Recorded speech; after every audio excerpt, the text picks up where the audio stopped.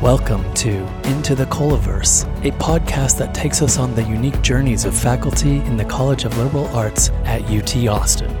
Join me, your host, Frederick Luis Aldama, as we learn of the many ways that our faculty and their cutting-edge work is transforming the world today. I am so excited to be here with Lars Hinrichs in the English department who works on sociolinguistics. Welcome, Lars. Thank you, Frederick. This is crazy. I just want to jump right in here and ask you, what's your journey? How did you get to a PhD studying English and Creole in online communication by Jamaicans at the University of Freiburg? It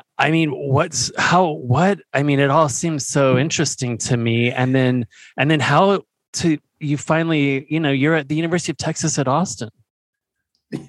Yes. I like that a lot about my story. Why is a perfectly nice boy from Germany in Texas teaching Jamaican Creole? How did I get there? Yeah, I was studying in Freiburg. I grew up in Germany, right? And I got my MA and wrote a thesis back then about a fairly dry topic, which was learning English as a foreign language using computers as an instructional tool. And my advisor, my professor, so to say, invited me to write a PhD thesis. And he said, you could expand that topic into a PhD thesis. And I said, that's such a boring topic. I like that it has computers, which was new at the time. We're talking the year 2001, 2002. It was still something special to use. To write about computers as a topic, but I said the other people here do field work. We got one person that went to Nigeria, another that went to Jamaica, another that went to India.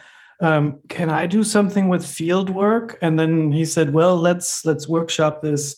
Why don't you do both? Using non-standard languages like Jamaican Creole or Patois, but in these newfangled media, email or online chat. Nobody's done that. Interesting things are happening. Why don't you do that? That's how I got to that topic. I was not a reggae fan, although I am now. I was not a weed smoker, and I'm still not. So those were not, I wasn't already a Jamaica fan, but I became one. I came to Jamaica through language. So studying the role of language in society is something that I learned about very practically, because I then went to Jamaica for a few months and learned about how people use this dialect, which is very different from English, though English-based. And nobody teaches you how to spell that. But these native speakers in Jamaica find ways of spelling it creatively, spontaneously, and they use it in rhetorically interesting ways in code switching, which is the title of my thesis, and then the book that came out of the thesis, Code Switching on the Web. And there's a lot of similarities in the code switching behavior with how people in other parts of the world code switch between, for example, English and Spanish, or standard English and Texas English, the contrasting use of codes.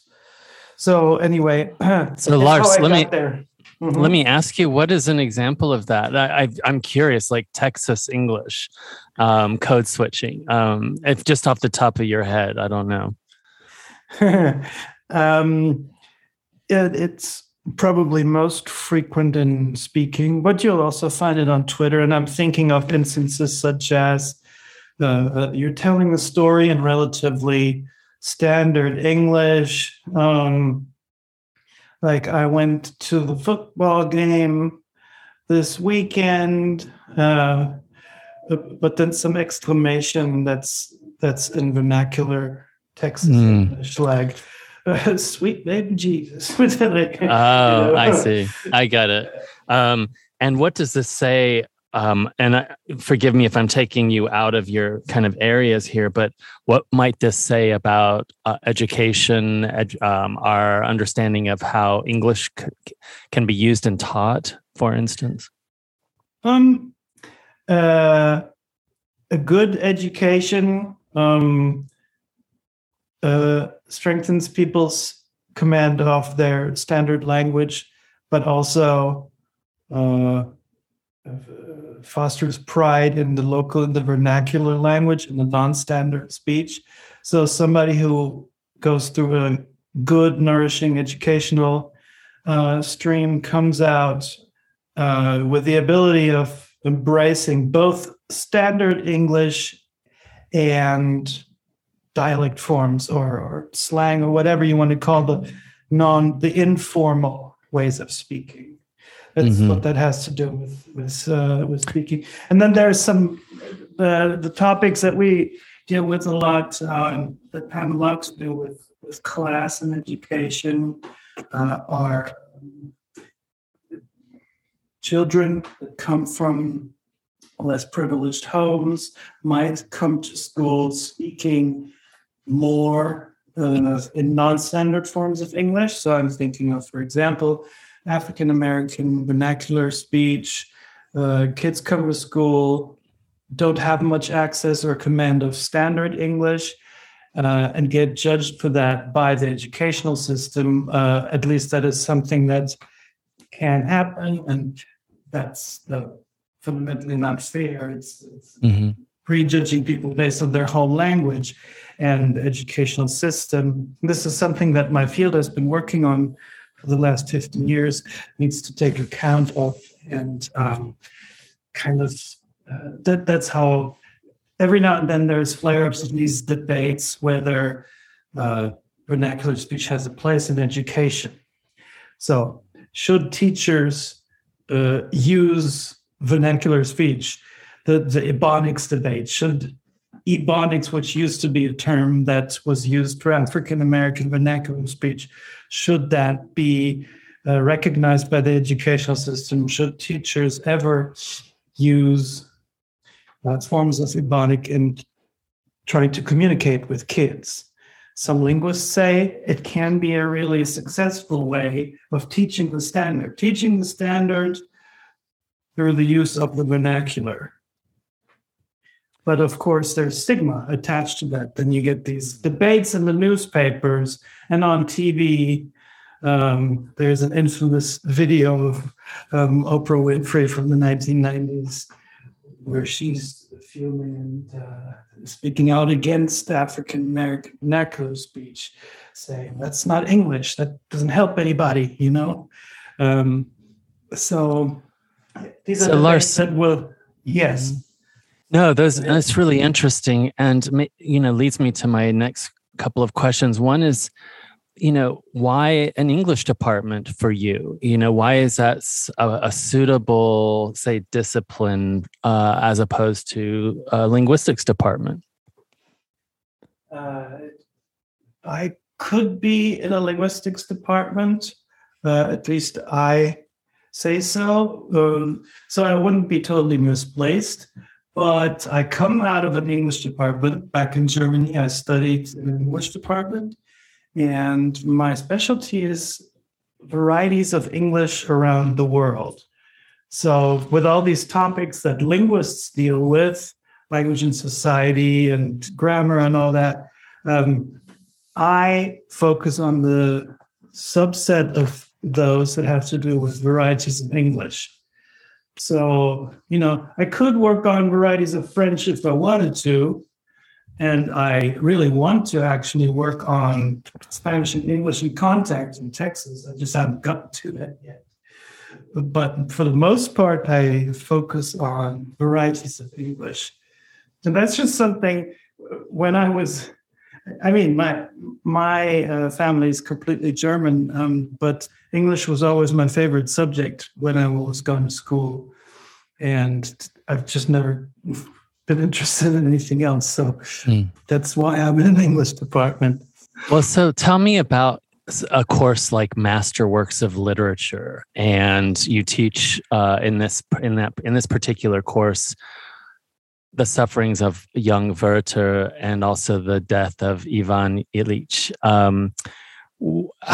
Tell us about Masterworks of Literature from the Lars perspective. Right. Yeah. So that is the course we're talking about is E316, our big service course that anyone who studies at UT, well, unless they bring in a credit that's certain kinds of AP English, I think would qualify. But for the most part, every student at UT has to take this class as their humanities credit. And so I teach that course because we need to teach it. And I have studied a lot of literature along my path, even though it's not my main focus in my research right now. But I've studied a lot of German and English literature. And the course its overall purpose is to get people to read and to appreciate literature. So a big part of it is let's just have fun. That's why I put books on the syllabus that I've read and really enjoyed and that cover geography and periods a little bit. So that's why I start with The Sufferings of Young Werther, which is from 1716, and is like one of the prime examples of sentimentalism. It's very emotional. It's a counter-reaction to Enlightenment. And so this extremely feeling charged, and then we move on to other periods where other things are important. Ivan Ilyich that you mentioned, this semester this summer will be the first time I'm teaching that, but that's realism, right? Russian realism. I love realism. I can't even really describe why, but it's so rich. It's not too ideologically charged. It's long, fairly dramatic stories, and it's a great way to get to know a different place and period. And well, like I said, I don't specialize in literature. I don't publish on literature, but I love reading this with the students, engaging in these texts, having these conversations, really just bringing it to life for the duration of a semester course. So there must be some elements here of understanding the evolution of literature in and through, a lens of, I don't know, let me try a couple of more technical terms like syntactic variation or sort of, idiomatic expression. Oh, yes. And what I didn't mention is there's a bunch of Jamaican texts. And a theme that I like to explore is diaspora. So I start with some texts that are written in Jamaica by Rastafarian poets. And then I also read Jamaican poetry that's written abroad by people who emigrated from Jamaica to England. Linton Kwesi Johnson, for example, a dub poet, right? And yes, since it's my specialty, I give introductions to what makes a dialect different from the standard dialect. So like what makes Jamaican Creole different? What are some of the pronoun system? Why is that so meaningful in patois and then in the specific form of patois that is dread talk, the Rastafarian kind of Jamaican Creole. And so, we come back to that again and again with different things. It makes the most sense for the works that were originally written in English, so not the Russian ones. I don't know much about Russian syntax. And I also don't want to torture people with talking about German syntax, even though I probably could. But for the texts that are originally English, we do talk about those things, yes. So I don't want to sort of delve too deep or far into the kind of political, but we do have others, as you well know, like George Lakoff famously.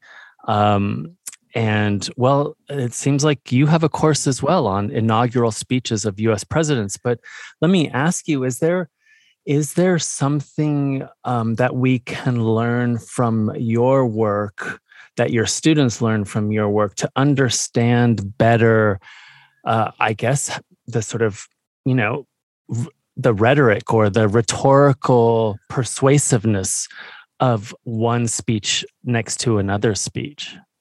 Yes. I mean, I don't do political speeches in this course, but what I like about the Masterworks of Literature course, but also in general, is learning close reading and knowing linguistic concepts and tools is really helpful in doing close reading. It's like the biggest, most important weapon we have up our sleeve as English scholars, right?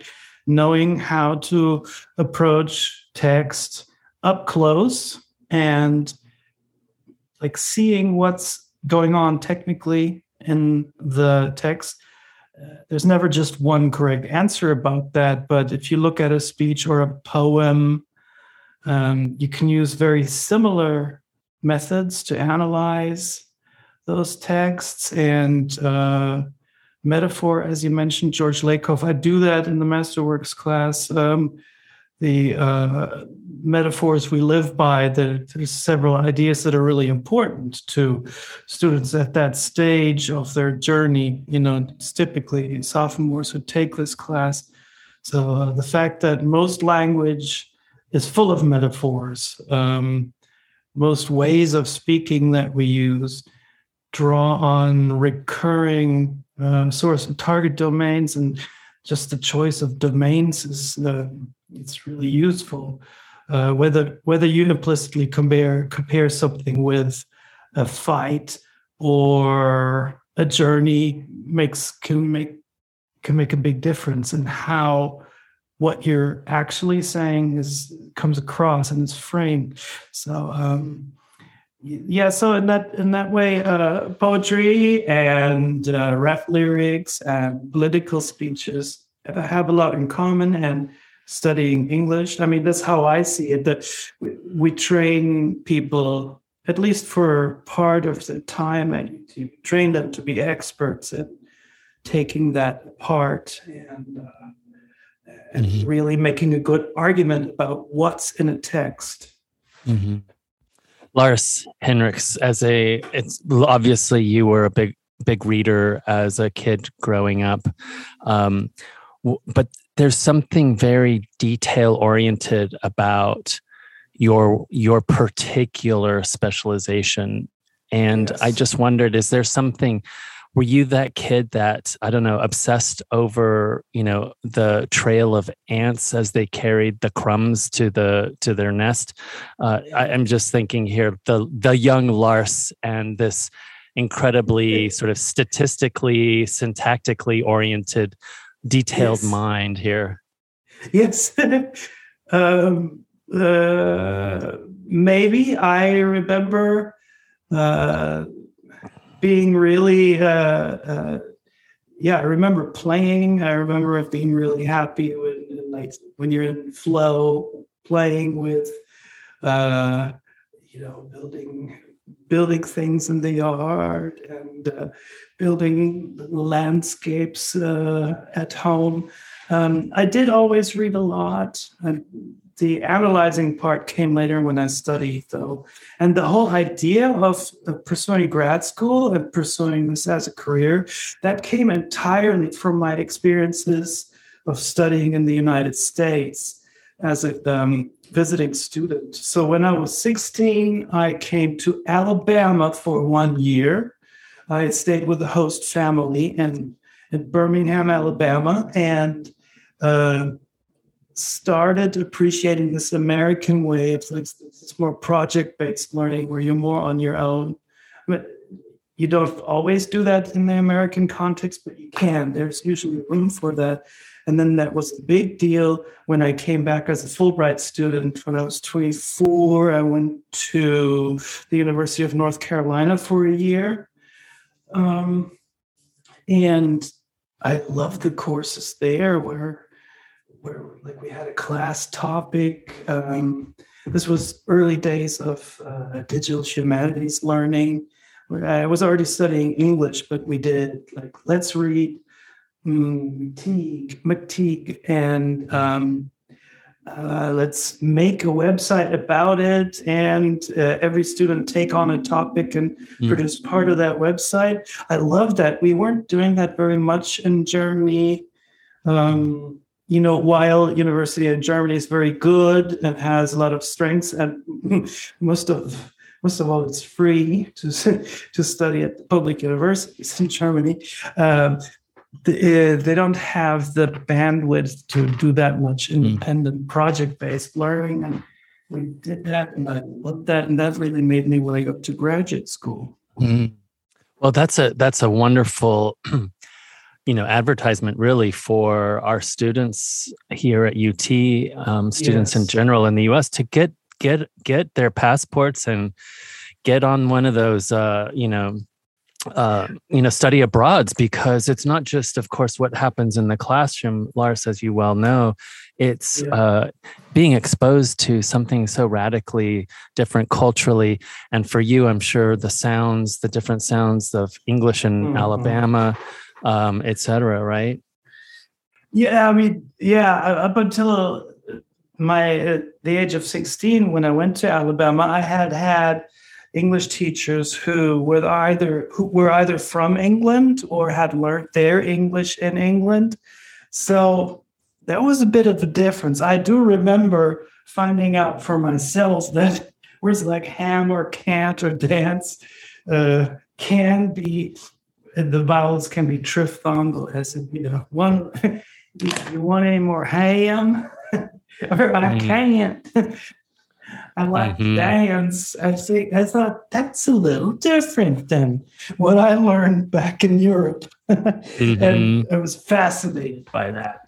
And then you could talk to the speakers about it, and you notice the information you get is usually incomplete or anecdotal.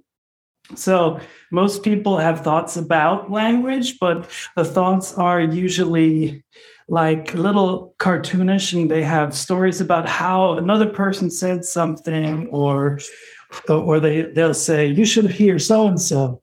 They speak really, their accent is really strong, or, things like that. But the fact that there's systematic regularities underlying things like dialect and accent is something that really takes study to find out. And good. When I was Lars, that's it's really incredible. You've taken us on such a wonderful journey right now. As we wrap this up, I have one question for you, which is for our listeners, for the audiences in general, for your students, when they ask you, as I'm sure they do, why does it matter? Why does this kind of very careful understanding of the layers, the vitality of language and its study in literature, but also in everyday practice, why does it matter? I think we were just there at a point that takes us to exactly that question. So I would put it this way: the things that people notice in everyday life about language, and the things that you recognize through careful study of the systematicities in language can be quite different, especially since as a species, we like to generalize and judge. But when our data is incomplete and we judge based on impressions, then the judgments can be a little off, or there's a lot of myths about language. There's a lot of ideas about dialect and non-standard speech that linguists are not excited about, and in fact want to steer people away from. So the main thing being, if you speak non-standard language, that's not because you are deficient. In fact, that idea is common, right? Speaking negatively about non-standard speech is kind of everywhere, as in, oh my God, I hate that accent or whatever. That's just very common. And then it's a short step from saying I hate that accent to people who speak that accent are awful, and privileges in society are distributed along those opinions more frequently than we realize. That's why that matters. Yeah, no, absolutely. So many times, I can't tell you how many times, my first language being Spanish and having immigrated from Mexico as a kid, being judged. In other words, the sense that the way we express ourselves through language has somehow a direct link to our brain capacity, but the prejudice that inserts itself into that equation everywhere, it's just mind-boggling. But we see it in the mainstream, we see it in the news constantly. People judging others in and through the use of their language, whether it's an accent, a certain perhaps slowness in the rhythms and articulation, or as you mentioned, the kinds of very natural, code switchings that happen in many of our communities. Yeah, absolutely. Especially in the media, right?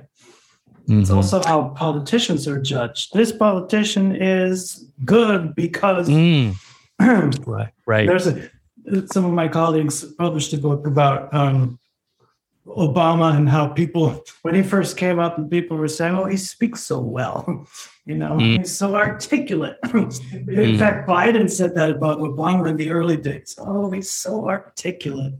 That's the positive side of that coin, but it should be clear how quickly that can be turned around to say that somebody doesn't speak well and therefore isn't worthy of such and such. He shouldn't be a leader, or the arguments they're making aren't valid and things like that. Yeah. The weaponizing of language, just as we saw with other things. Lars, this has been absolutely a delight. I want to thank you so much for taking the time to share your knowledge, your journey, your expertise with us. And thank you, Lars. And I'm so grateful, first, that you talked to me, and second, that you're doing this. I think this is great, that you're highlighting our work, and I was very happy to be part of it. Thank you, Frederick. Thank you, Lars. Into the COLAverse is produced by the University of Texas at Austin's College of Liberal Arts. Sound engineering by the Liberal Arts Instructional Technology Services. You can find Into the COLAverse podcasts on Apple Podcasts, Spotify, and Stitcher. Thanks for listening, and see you next time.